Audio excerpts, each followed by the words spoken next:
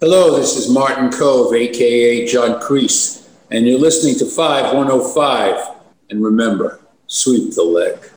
Vibe Talks. More than just music. Hey everybody, this is Giancarlo Aleno reporting for Vibe 105 with a Sports Vibe Talk segment where we're going to be talking Cobra Kai today, one of the hottest shows on Netflix going on right now. It's top in the world in English TV shows. To help me out, I'm happy to be joined by my guest. He's making his return here to the Vibe 105 airwaves. You've seen him play Sensei John Kreese. He's Martin Cove. How you doing, Martin? I'm good. How you doing? Doing great. And Martin, before we came on here, I was doing some research on Netflix and seeing some of their most viewed shows. And up there was Cobra Kai season 4, right where it belongs at number 1. When you hear the reaction from fans online and social media, what was your reaction to that? Well, I knew that the show, season 4 was big, and it was contributed to the writers who write very well. And this, especially this season, wrote a lot of colors for the characters, and I signed on for this character to have a little more vulnerability.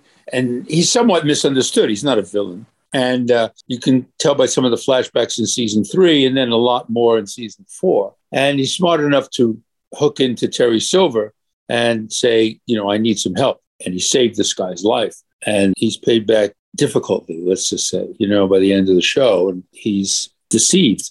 And there's a certain amount of vulnerability in that. There's a certain amount of simpatico in that from the audience when they see what happens to him.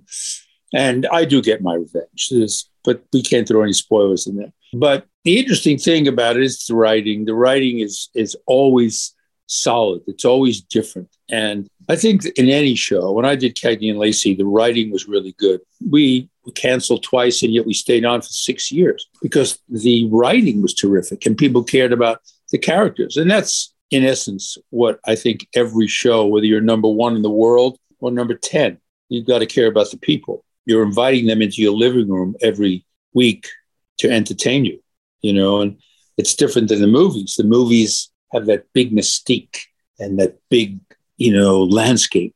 I'm a big Western fan, so whenever I see a movie, just the environment turns me on. If you see something in Monument Valley, it doesn't even matter what they're saying.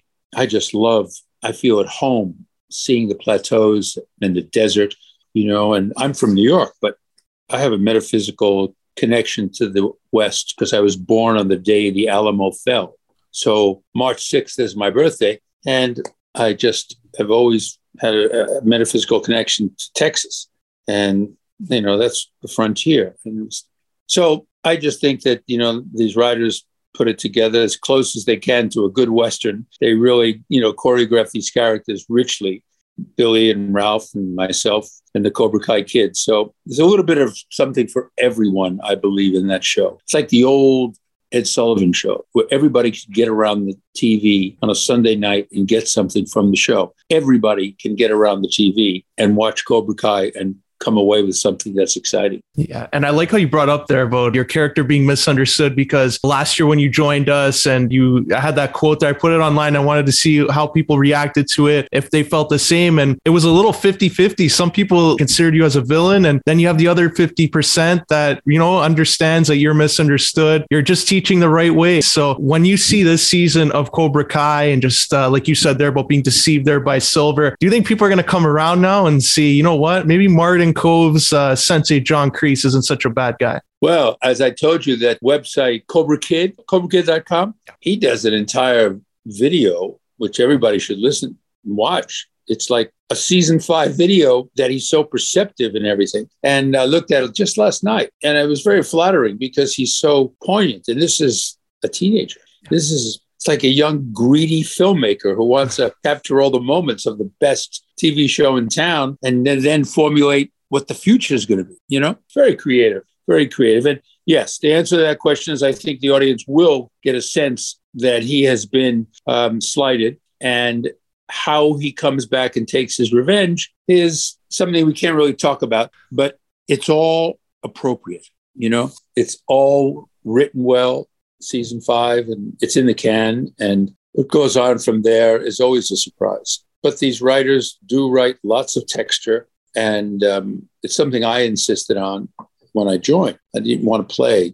one-dimensional character as I did in the movie. Yeah. And the fact that Terry Silver is in existence is because I could not do Karate Kid 3 because I got a TV show called Hard Time on Planet Earth. So they had to do a major rewrite. And my character was supposed to create the sting operation on Ralph and Mike Barnes. There wasn't any Terry Silver. It was John Kreese who was doing all of that activity. And then I got a series, and I couldn't get out of the series, so I could only be on the periphery of the movie. And, they set that up. They created a character, Terry Silver, sends me on vacation to Tahiti, and then the rest, I come back. But it was heartbreaking. It was a bittersweet experience. And I felt I let down John Avildsen, Jerry Weintraub. But my agent always said, I'll get you out of the series, don't worry. And he couldn't. Oh. It was a big CBS show. Couldn't do it. So that movie then, Karate Kid Part 3, do you think all things then happen for a reason? Because Terry Silver's in that, becomes this over-the-top villain, and now years later, we're seeing this great dynamic. Do you think at the end of it, although at the time, maybe you would have loved to have that character be more of a focal point in the third film, do you think it was all for a good reason now when you look back? Well, they needed, how many times can John Kreese just pontificate in front of the dojo? We've got to get Miyagi-Do. We've got to get Eagle Fang. They're combining against us, and we have to find a way because mercy is for the weak. How many times can you do that? You do it season 2, season 3, part of season 4, and then you have to diversify the writing. And that's the purpose they did it.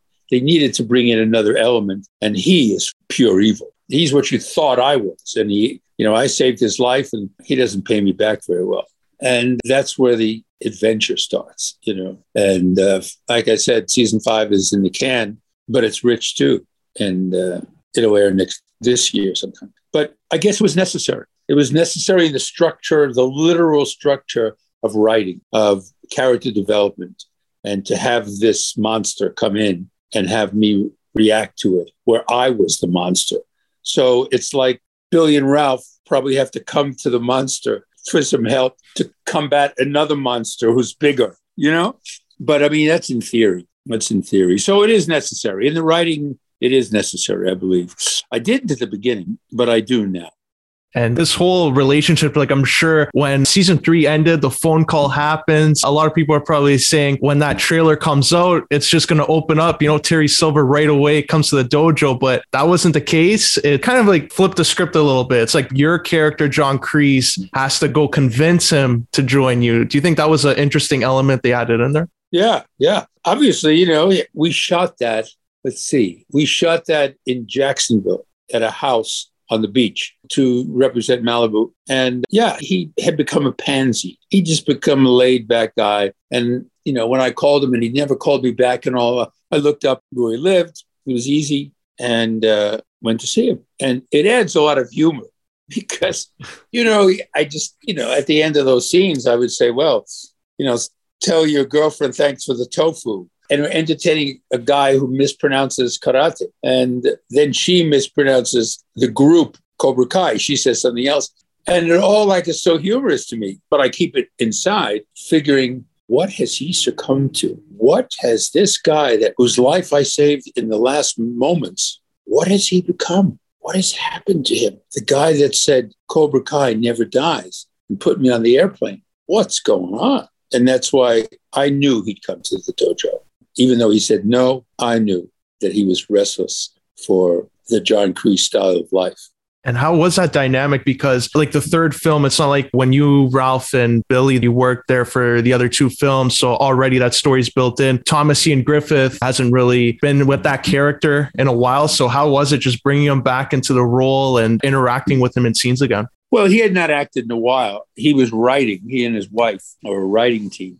So he hadn't acted in a while. So I think at the beginning, it took a while, but he jumped right in there. We used to have a lot of fun in Karate Kid 3 because we called ourselves the Terminators. And, it was the third sequel. We were getting paid a lot of money. It was a loose set, and they were shooting Lethal Weapon 2 next door. And, we were having a great time. It was over at the Columbia Ranch near Burbank. And we reflected a lot on that because I hadn't seen him in a long time. And I remember going to his wedding, and he's had some good successes with the writing. So, it took just a couple of episodes, but it was easy. It was easy because it was written clearly. We didn't have to play with the words. So many projects you have to play with the words. You can't change much. It's like trying to change. I did Streetcar Named Desire before I came to Hollywood. And I got really great reviews, and it was what put me over the top to say, I want to try and go to, I was doing a lot of theater in New York, and I want to try and see what I can do in Los Angeles.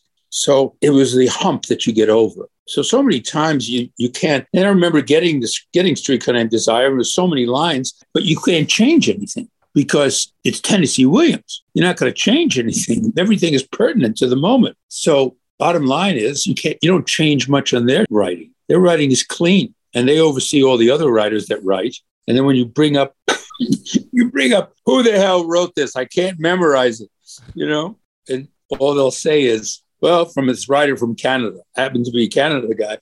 And he says that over the PA comes a real brilliant writer from Canada. Now, Marty, just do it the way it's written, And so you do. And it worked out fine because I saw the scene. It was season 4. It was a scene that Billy and I had a rough time with. And we tried to rewrite. And we ended up saying the same words as they created. So one's lucky that we're with very perceptive writers that see the long term of each character's development. Yeah. And I like how you brought up there, like the long term of each character's development. And we even saw like a moment there where it's Johnny and Terry and it's your character, Kreese, who, steps in between. There's still that affection he has for Johnny as a student, even though you tried to kill him in the 3rd season, just defending yourself. But what do you think that relationship is like there, where he still cares enough where he's going to go against his war buddy because he cares so much about Johnny Lawrence? Well, there's 2 elements there. He cares about Cobra Kai the most. That's the highest priority for him. That's why I took the dojo in season 3, because Johnny Lawrence got soft. And he is my second priority. My love for him, he's like my son. But if you violate Cobra Kai,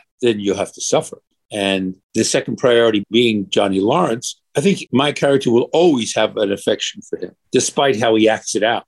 He'll always deep down inside have an affection. It's like your first girlfriend. If you saw your first girlfriend, you're not going to be blasé with her, even though you're married and you got 4 kids or whatever. So there will always be a place in John Kreese's heart for Johnny Lawrence. And it's just, he will weave in the importance of Cobra Kai into technically the destruction of Miyagi-Do and Eagle Fang. He will weave in Cobra Kai's success, but he ultimately will maintain a protection and a love affair with Johnny Lawrence. Ralph, that's another story. Daniel LaRusso, it's sort of like, I don't know, it's kind of like when you take your Band-Aid off your cut and then all of a sudden you figure it's okay for a while and then you spill a little soy sauce salt on there by accident while you're eating sushi and it burns like hell. So you got problems. It's got to heal differently, or you got to apply another Band-Aid. So it's always interesting, Ralph and I, we have fun because we don't get a chance to do too many scenes together, but they're always very subtle. And Kreese is always vindictive, but subtly. And Ralph is always protective and has always envisioned me as a madman. So it's fun to play. And looking at all the other characters, I'm sure longevity wise, there's got to be a character that takes over down the line. Like if you look at some of the characters on the show in the future, who would you say would embody the Cobra Kai dojo and would eventually take over from John Kreese? Interesting. Well, that's assuming they'll give me a spinoff. I think I could handle it 20 years ago, but now it would be fun. It would be a lot of fun if it was orchestrated well. So I would have to leave the dojo. Tanner does a very good job. Yeah. In taking over, because he's the best fighter in the room. So usually you want the best fighter to be the professor, the sensei. But Hawk has got the spirit. And in this video that I told you that young fellow did, he often talks about one thing I told Hawk. And I said, I think it was season 3, he was very dejected. And I said to him, just remember, the enemy of your enemy is your friend. And with that reverberating in Hawk's head, it's either he or Tanner, it's either Robbie or Hawk. And I think they both do a great job because one could play off the other. I don't think Terry Silver and John Kreese, in my heart today, knowing what I know, could ever run that dojo properly, because one is purely, as you see in the end of season 4, I tell Tori, go do what you think you can do best. And I care about her. He doesn't give a shit. He's just go out there and just break the rules again, but win. It's not John Kreese. It's not honor. It's not good karate. It doesn't have the moral fiber that, there's no question about it that I believe in nothing but first place is the only place, but done with some taste and class and talent. For sure there. For those just joining us here on Vibe 105, we're being joined by Martin Kove of Cobra Kai. And Martin, just to transition a little bit, Cobra Kai has been one of the roles that you've been known for, but you've also been, excited about Western films and just rejuvenating that franchise, that whole genre. Where do you think that genre maybe started to fizzle out a little bit and not become as popular as it was back in the day? Well, it's getting more popular now with 1883. He does a brilliant job, the creator of Yellowstone, the same fellow. And he is just wonderful, wonderful writer. And, was a rodeo cowboy, so he knows the West. And 1883 is brilliant, just brilliant. And I think that you have several Westerns on Netflix. Power of the Dog. She just got a Golden Globe. And it's the same director, Jane Campion, who did The Piano with Holly Hunter years ago. And she's out of New Zealand. But in short, the Western genre from 1920 to 1967, one of every 3 movies coming out of this town, I don't live there anymore, that town, out of Hollywood, was a Western. That means 33% of the movies produced were of the genre. And so it's overexposed. Every story you can think of has been done. The first movie that ever made was shot in 1903, The Great Train Robbery, by Thomas Edison with his new camera. And it was all about the West.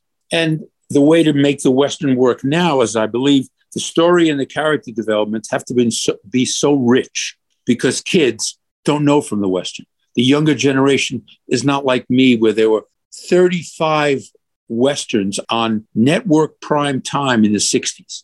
35 Westerns on primetime TV in the 60s. So they don't know that. And you have to really create a Cobra Kai with that music. Zach and Leo do brilliant work. I was listening to the Cobra Kai album, and it was sensational. You could throw it right into a Western in a minute. And that's what you need. You need that music. You need great character development. You need strong simpatico, and you need characters that these kids are going to care about, because they care about the Avengers. They care about any one of these characters in Star Wars. If you didn't care about the characters, you're not going to advocate the movie. Yeah. So it's like anything else. I'm looking for certain material to do with my son, and it's got to have the right twists with the fresh. Must be fresh. Can't be part of that syndrome from 1920 to 1967. Westerns that fail, they either don't have enough money and they don't have enough simpatico for the characters. Yeah. So it can come back like sci-fi. They told George Lucas sci-fi was dead in 1977, and remember, they told him at Fox that it was so dead that they gave this guy all the marketing rights as part of his deal because they didn't think anything would become of Star Wars. So whoever says that the Western is dead is wrong. It just needs to be reapproached with new twists. And what made you fall in love with that genre? Because it's interesting, there's a movie, some people, they see an action movie and they maybe say Terminator or Rambo, franchise you're a part of. For the Western, what was it? Was it an actor? Was it a movie that made you fall in love with it? God, it's a good question. When I was a little boy, I was 5 years old, growing up in Brooklyn. My mother used to tell the story that in those days, those really cheap movies, they were called horse operas. And there were a lot of galloping of horses across the screen. Then it would cut to the good guy galloping across the screen. Bob Steele, Ken Maynard, all those movies that came out in the 30s were now on television. And they were little inexpensive movies shot, 4 days in Simi Valley in California. And those early Roy Rogers, early John Wayne Republic films. And I used to run around the back of the TV and wonder where those horses went. They galloped across the screen and then I'd run around. And my mother would always tell that story. And that was the first time I remember Westerns, galloping horses and all. And then I saw a couple of movies like Red River with John Wayne and Montgomery Clift. And Montgomery Clift was a Broadway actor that Howard Hawks found. And 6 months later, put him in with John Wayne in Red River, a terrific picture. The guy hadn't drawn a gun. He'd never played a Western. He never was on a horse. But he did a brilliant job in the movie, So Red River stuck with me. And then I was just on the cover of Cowboys and Indians. And just that was so exciting for me. And I got to talk about my favorite Westerns, The Good, the Bad, the Ugly. The Wild Bunch is my favorite. And of course, Red River and Butch Cassidy and Tombstone. There's so many, and I think it's a genre that can return, but it just needs a lot of care. And just the upbringing, I think, since I was 5, and always, I was born on the day the Alamo fell. So I think there's a metaphysical connection to Texas. And I think that's a source of the frontier, But Taylor Sheridan, with his writing, with Yellowstone, and I did Wyatt Earp with Costner, and Kevin is incredible. I think every movie he makes, whether it's Postman or something else, he brings it in as a Western. He puts it out there as a Western, And that's what Taylor Sheridan's done. I think Yellowstone's brilliant, and 1883 is as good. And he's the guy that's going to, help bring back the genre, I think. And it's interesting, too, because for a lot of genres, there's always that ensemble piece where they get everybody together, maybe a lot of heroes that everyone loved. We see it with Avengers and even Expendables, too, with all the action heroes. If you were to make a Western ensemble and get all your favorites together, who would be your ensemble Western film? It's interesting, because we do lack the Kirk Douglases and the Burt Lancaster and the Brian Keiths, the Steve McQueens. We miss all those guys. Everybody now is pretty and fast draw, and they all can do their work. But we miss the character actors, the guys that can play heavies or good guys at the drop of a hat. So that's a very good question. Again, who would I cast? I certainly enjoy Christian Bale. When I saw Hostiles, everything, it was the most internalized acting I'd ever seen for a Western. So internalized. I would definitely have Christian Bale. Brad Pitt is great. When he does that character, what was that, the tank movie Fury? And he's just so good. He's very good. And he's very good. And DiCaprio in a second. I mean, these guys, they're movie stars, but, they underplay well. And that's what Burt Lancaster did in The Gunfight OK Corral with Kirk Douglas. He underplayed Wyatt Earp. He didn't do The Champion, He didn't do The Rainmaker, He did it with subtlety, because those characters in life are big as life. And, Kirk Douglas even underplayed it a bit, but he had to play it bigger than Burt because he was sick and he was, suffering. But yeah, I would say those. And, as an ensemble, you get a wish list. Bring in Kevin. You bring in Costner. You bring in all these guys. You'd have the trouble of trying to make sure every single role is equal to the other because they're used to the biggest parts, But that's who I'd start. If I had a Magnificent Seven, I liked the Magnificent Seven, the reboot. It was, interesting, but it did not have the soul of what Steve McQueen and Yul Brynner had together and Charlie Bronson. It didn't have enough of that, but it was a terrific picture, Terrific picture. I enjoyed it very much. I had to see it a couple of times to lock in. Denzel does a good job because he underplays. He's really good, really good. I'd love to have Denzel as that part of that, that ensemble. Before we wrap up, how can our listeners follow you on social media? And you have a new podcast coming out, so floor is yours to promote that. Yeah, the podcast called Cobra Coves, and it's very exciting. It's on Podcast One, and it's with my son and my daughter. And it's very exciting because we analyze all the episodes of Cobra Kai. And she's a life coach, and, she's very well healed in mental health. And my son is acting, just got the part of Wyatt Earp, a picture that's a prequel to Tombstone, but he's an actor who has also been on Cobra Kai. And so, and myself. And it's very exciting. Cobra Coves in a couple of weeks on Podcast One. And you'll enjoy it. You'll enjoy it.